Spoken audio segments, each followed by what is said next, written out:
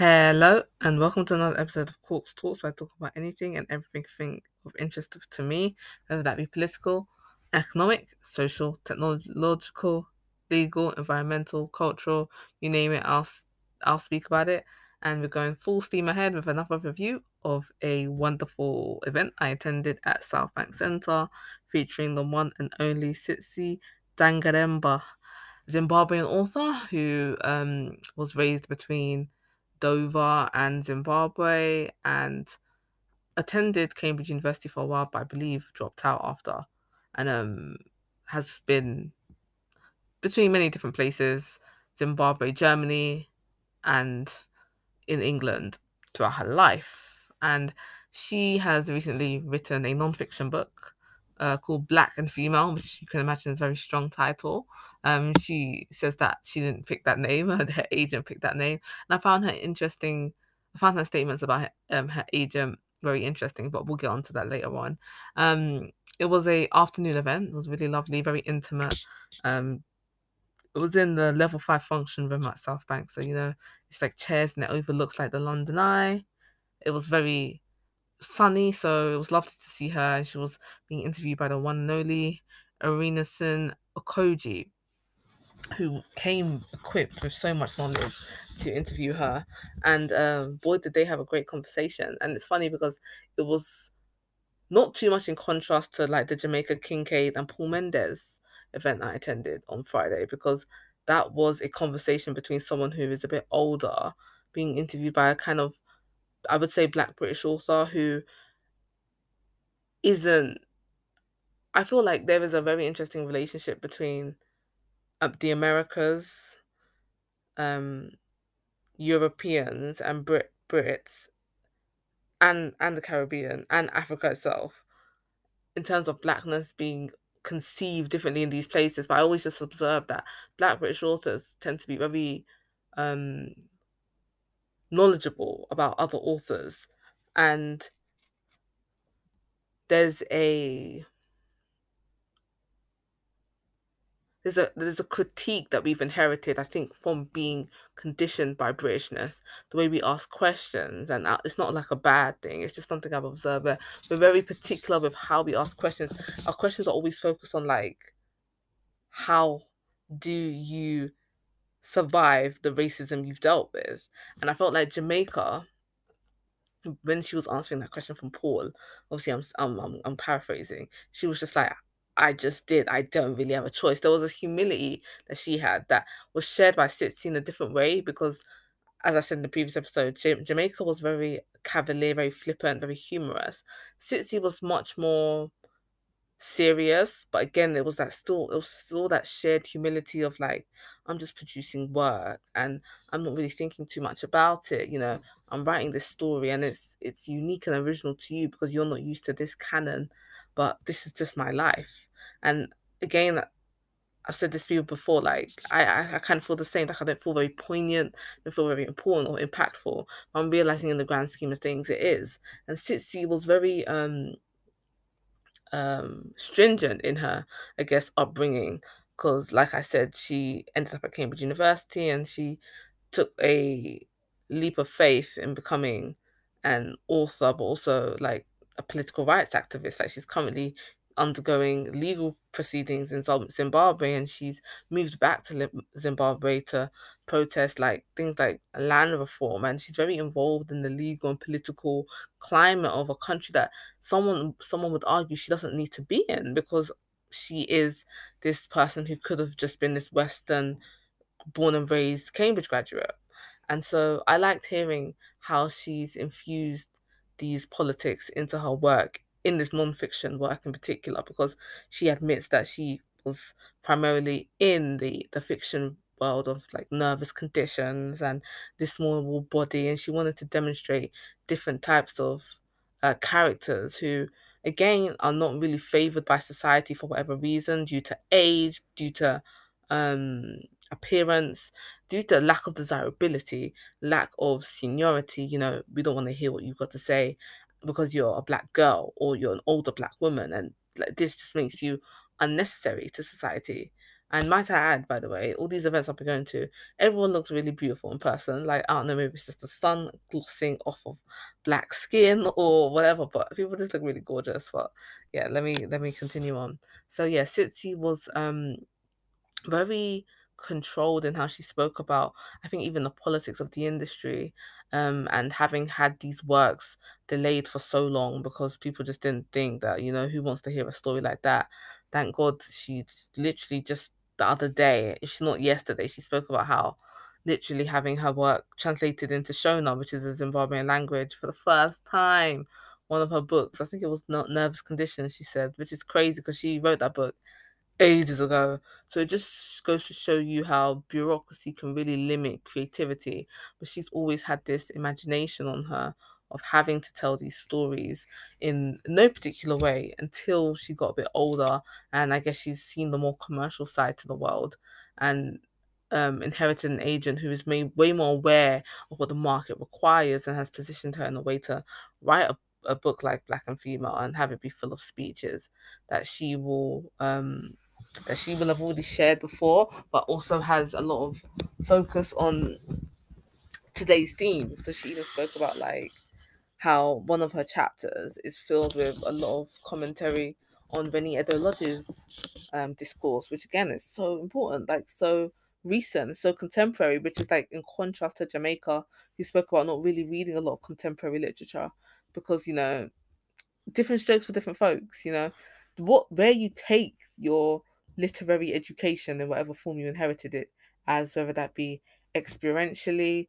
or academically, it's all up to you. You can become a professor, you can become a PhD holder, you can become a teacher, you can just vanquish all of it and do another career and write on the side, you can become a full-time journalist, become an influencer, journal influencer, whatever you want to do, you have to do it, right?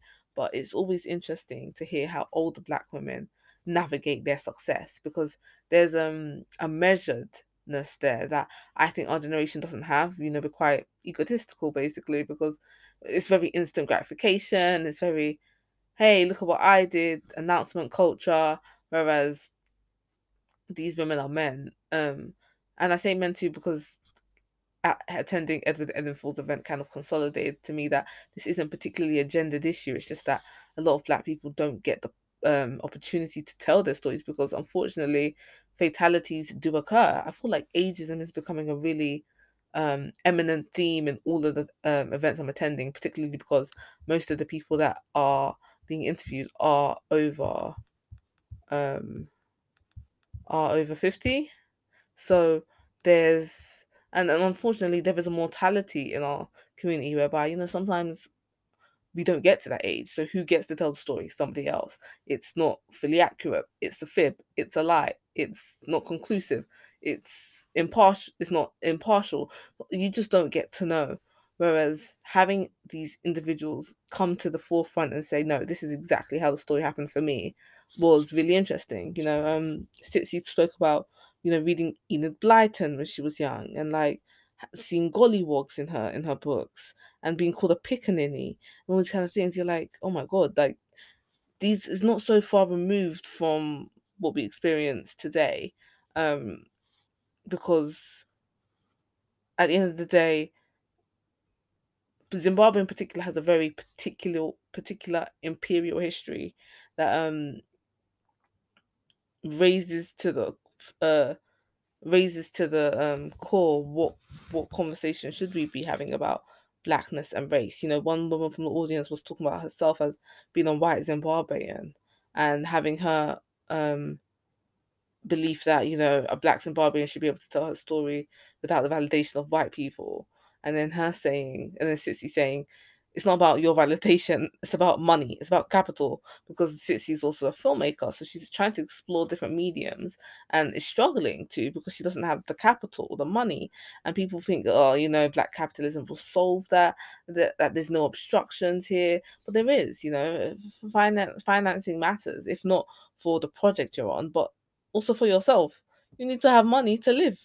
Let's not lie. Like a lot of the time, even from Edward Enninful and Michaela Cole's conversation, from what I've read, both of them were mentored or had a lot of support from people who had access to things, because at the end of the day, when you're of a minority um heritage or culture, unless you've got it for yourself, no one is going to give it to you, right? No one is going to give it to you. You're either going to take it, you're going to build it on your own, which is why I really do rate like YouTubers who essentially built platforms on their own. And I stress YouTubers because there's a difference between you using your own acumen, whether it's your personality, your skills, your um talents to produce a following, versus someone else putting you on, which is what you're seeing in like a lot of the influencer slash PR spaces, which I'm not talking about. I'm talking about the organic talent being developed organically online, that is obviously harder to prove now because of all the mitigating actors. But if there's anything I'm learning from what Sitsi said, like a political education of your country matters when you're writing literature, whether it's fiction or non-fiction, and that sharing expression, it is key to growth in a way that I think a lot of us doubt, because we're constantly thinking, firstly, fearfully, but secondly, we're also like, oh yeah, my voice is not valid, and there's so many people that sound like me, and like she made a scathing statement about like the essence of mediocrity, about how often she's heard stories by black people, particular black women, being posited as, you know, groundbreaking and phenomenal, when they're actually really mediocre and really boring. And she has like this theory that it's almost like a design to not actually have the voices that challenge the norm be platforms. You know, when you've awarded mediocrity, nothing changes. But when someone rocks the boat, makes people uncomfortable, shifts the tone to another place or time, then suddenly you're like, oh wow, no, this can be disrupted, this can be changed, this can be a force for good. And that starts with art, that starts with literature, that starts with film. And that exploration is there, you know. Somebody who likes to go to a lot of exhibitions and galleries, I don't memorize most of the names of the people there because I don't know about art, fine art, wasn't raised with it. I'm aware of it only to the degree that, you know, if something really sticks out to me and then it's reinforced later on, I'll probably become more familiar with it. But I couldn't tell you the names of these people. The same, I couldn't tell you the names of filmmakers. I mean, the most I can tell you is like the names of authors. Like that's it, and even then, not that many, because the focus for a lot of these industries is even not to be client or customer facing. You know, people in the background, people are artists. They're creating art. They want you to look at the art. They don't want to necessarily be seen. You know, I never really was that person who would Google someone I was reading, because I'm like, I don't give a damn who you are. I don't give a damn how you look. I just want to read what you want to produce. But from what I'm learning, it's really important to find out why writers do what they do, who inspires them. You know, every time I'm at these events, the person interviewing will always ask, so what do you read? Who do you read?